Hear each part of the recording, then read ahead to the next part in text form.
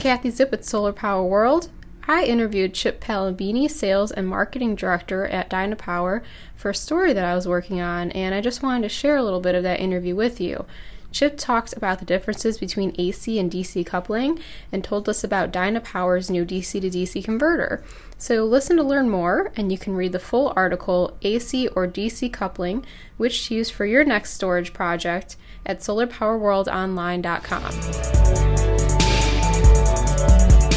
So I really want to kind of start from the beginning and get basic. I'm not sure how, where, or who the term coupling was decided. Right. But yeah, so I could see the nomenclature. So maybe architecture might be a better word, or topology. So there's a AC topology of solar plus storage and a DC topology. And all that's trying to do is indicate where the battery is connected, whether it's connected to the DC solar array or the storage inverters are connected through the AC bus to the solar inverters. Okay. You can do this on a residential installation all the way up to the utility level, right? Yes, that's correct. Are there like major differences in how you would couple those systems? Or is it kind of the same, just on a bigger scale as you move up?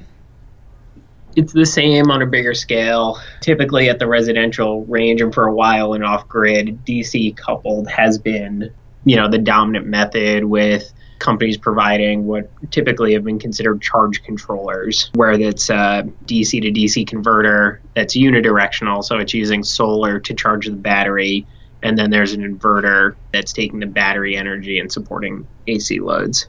Yeah, so that kind of gets into my next question here. So there's 3 ways you could add storage on that. You could do the AC coupling, DC coupling, or hybrid. Yeah, that's correct. So a hybrid inverter typically has a single AC output, but then it has 2 DC inputs. So there's a DC input for solar and a DC input for storage. So that's actually where our DC to DC converter for solar plus storage came from. Was our hybrid inverters have a DC to DC converter in them that's integral to the inverter. So really for our DC to DC converter product, we took that integral DC converter out of the hybrid inverter and made it a standalone product. So for an AC coupled, you would have to have 2 inverters. So one would be for solar and the other would be for storage. Mm-hmm. In very large utility scale projects, they would each have their separate medium voltage transformer and associated switchgear. So one of the advantages we found with the DC coupled solution is that it's significantly less expensive to do DC coupled solar plus storage than it is AC coupled solar plus storage, because you're removing a lot of the supporting capital equipment that goes along with having 2 inverters. That helps me with the background. The DC to DC converter, is that considered an inverter basically? Technically it's a converter. Okay. So an inverter, technical nomenclature, indicates that it's taking DC and then inverting it to AC, where a converter is taking DC and then converting it to DC. For utility projects, Dynapower's DC to DC converter is certainly the preferred system topology because it's more efficient and lower cost.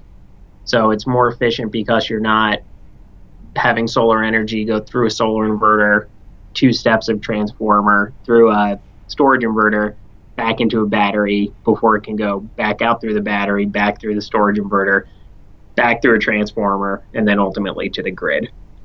With the DC coupled solution, the battery is, from an electrical perspective, much closer to the solar array, so there's less conversion losses and transformer losses to get solar energy stored into the battery, and then also less losses to get the stored energy out onto the grid.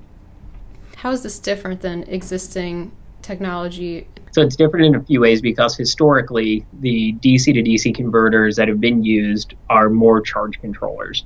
Unidirectional converters that are converting solar energy and then storing it in the battery, and then there's an inverter connected to the battery that's dispatching the energy onto the grid or to support AC loads. So in that case, in the traditional case where it's a unidirectional charge controller, there's 2 steps of power electronics between the solar and the grid. So there's an efficiency loss by having a charge controller. With Dynapower's DC to DC converter, the solar is only one step away from the grid by going right through the solar inverter. So only the energy that's being stored in the battery goes through the DC to DC converter. So you guys have test projects out right now? They are commercial sales to our customers. They are commercially available. They're UL listed already. They're test projects in a sense where this is really a new topology and a new system architecture for utility level projects. So our customers and their investors want to get comfortable with the technology. They want to ensure that it meets the performance expectations that we've communicated to them. And the best way for them to get comfortable with that in the shortest amount of time is to have a few of these and operate them for some period of time. Okay, I see. So NREL actually endorses or says that DC to DC coupling is the best solution for utility projects? Yes, and we fully agree with their analysis. We came to the same result, slightly different, through a different method than NREL arrived at it, but the conclusions are very similar. So I believe in the NREL paper, they refer to it as tight or close DC coupling, and that's the kind of DC coupling that Dynapower's DC to DC converter supports. And that's the one I believe that in their table shows the highest benefit to cost ratio. Does adding storage to a system right off the bat from the beginning when you're doing the solar save a lot of expense rather than having to go back and, add it to the system later? Yeah, doing it up front definitely saves expense. You're only mobilizing construction crews once. Procurement can be more efficient typically, and there's less project overhead than having two separate phases of construction and potentially permitting. So I know you guys are focusing on the larger projects, but what kind of considerations should you keep in mind when kind of deciding what method to use, say if it is even a residential or commercial project?